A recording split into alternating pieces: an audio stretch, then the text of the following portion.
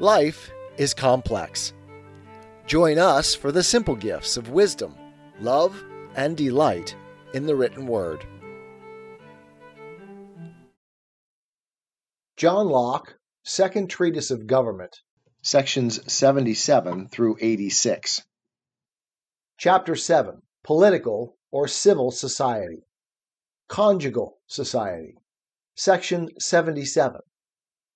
God, having made man as a creature who, in God's own judgment, ought not to be alone, drew him strongly by need, convenience, and inclination into society, and equipped him with understanding and language to keep society going and to enjoy it. The first society was between man and wife, which gave rise to the society between parents and children, to which in time the society between master and servant came to be added. All these could and often did meet together and constitute a single family in which the master or mistress had some appropriate sort of authority. Each of these smaller societies, or all together, fell short of being a political society, as we shall see if we consider the different ends, ties, and bounds of each of them. Section 78. Conjugal society is made by a voluntary compact between man and woman. It mainly consists in the togetherness of bodies and right of access to one another's bodies that is needed for procreation, which is its main purpose. But it brings with it mutual support and assistance, and a togetherness of interests too, this being needed to unite their care and affection, and also needed by their offspring, who have a right to be nourished and maintained by them till they are old enough to provide for themselves. Section 79. The purpose of bonding between male and female is not just procreation, but the continuation of the species, meaning that it's not just to have children, but to bring them up. So this link between male and female ought to last beyond procreation, so long as is needed for the nourishment and support of the young ones. This rule that our infinite wise Maker has imposed on his creatures can be seen to be regularly obeyed by the lower animals. In viviparous animals that feed on grass, the bonding of male with female lasts no longer than the mere act of copulation.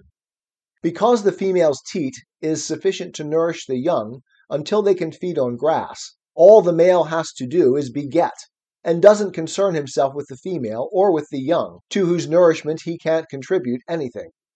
But in beasts of prey, the conjunction lasts longer, because the dam isn't able to survive and to nourish her numerous offspring by her own prey alone, this being a more laborious way of living than feeding on grass, as well as a more dangerous one.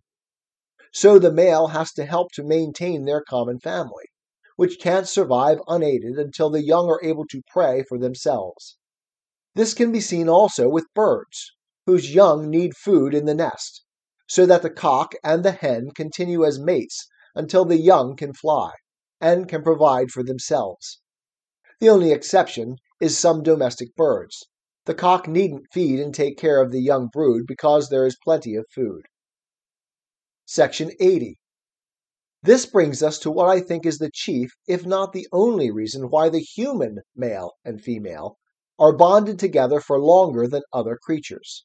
It is this: long before a human child is able to shift for itself without help from his parents, its mother can again conceive and bear another child, so that the father, who is bound to take care for those he has fathered, is obliged to continue in conjugal society with the same woman for longer than some other creatures.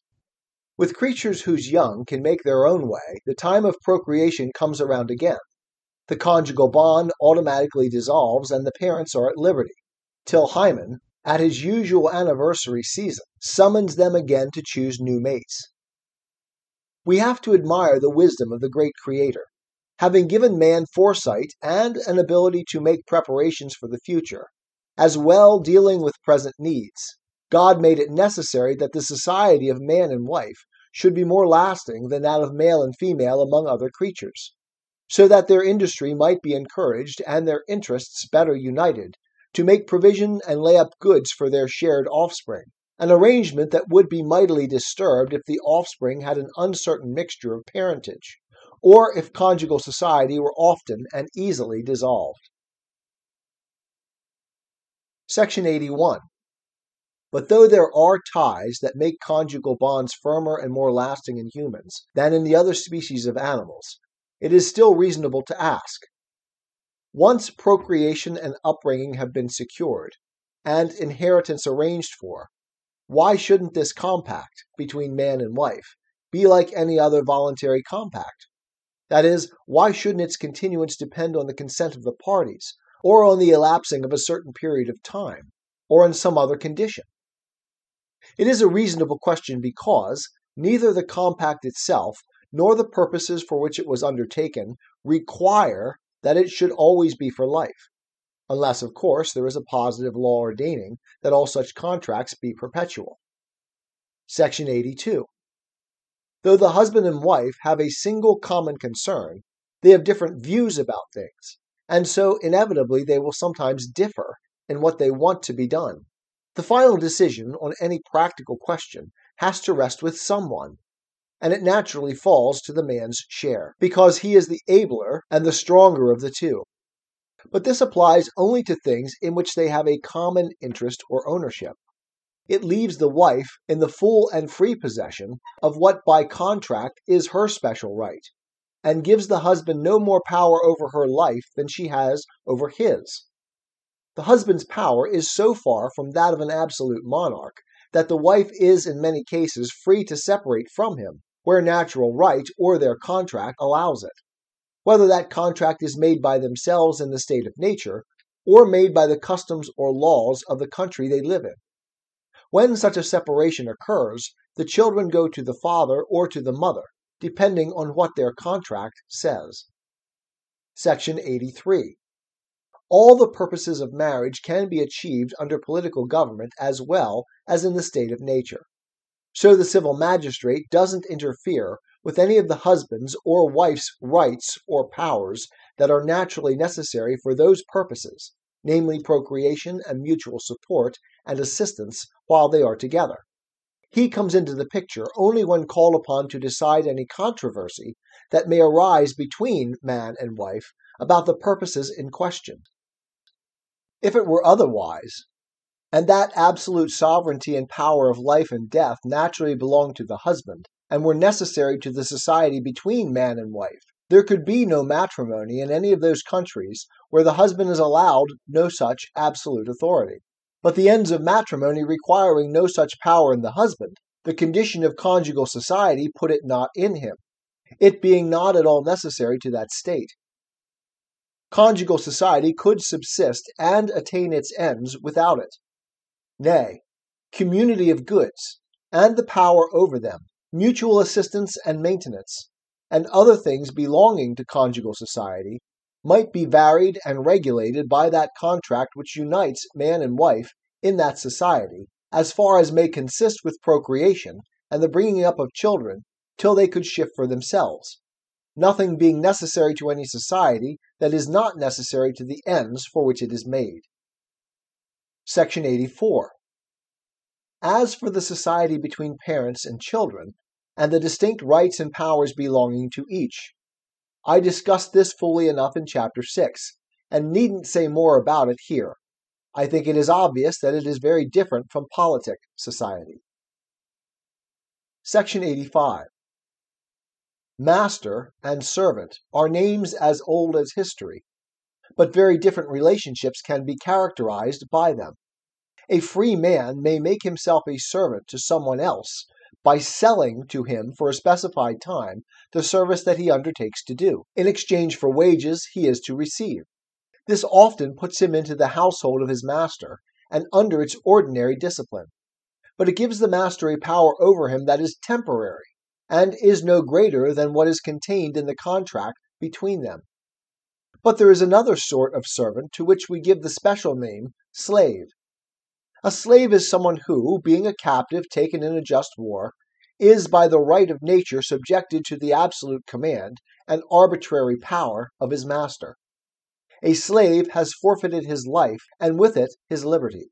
He has lost all his goods, and as a slave he is not capable of having any property.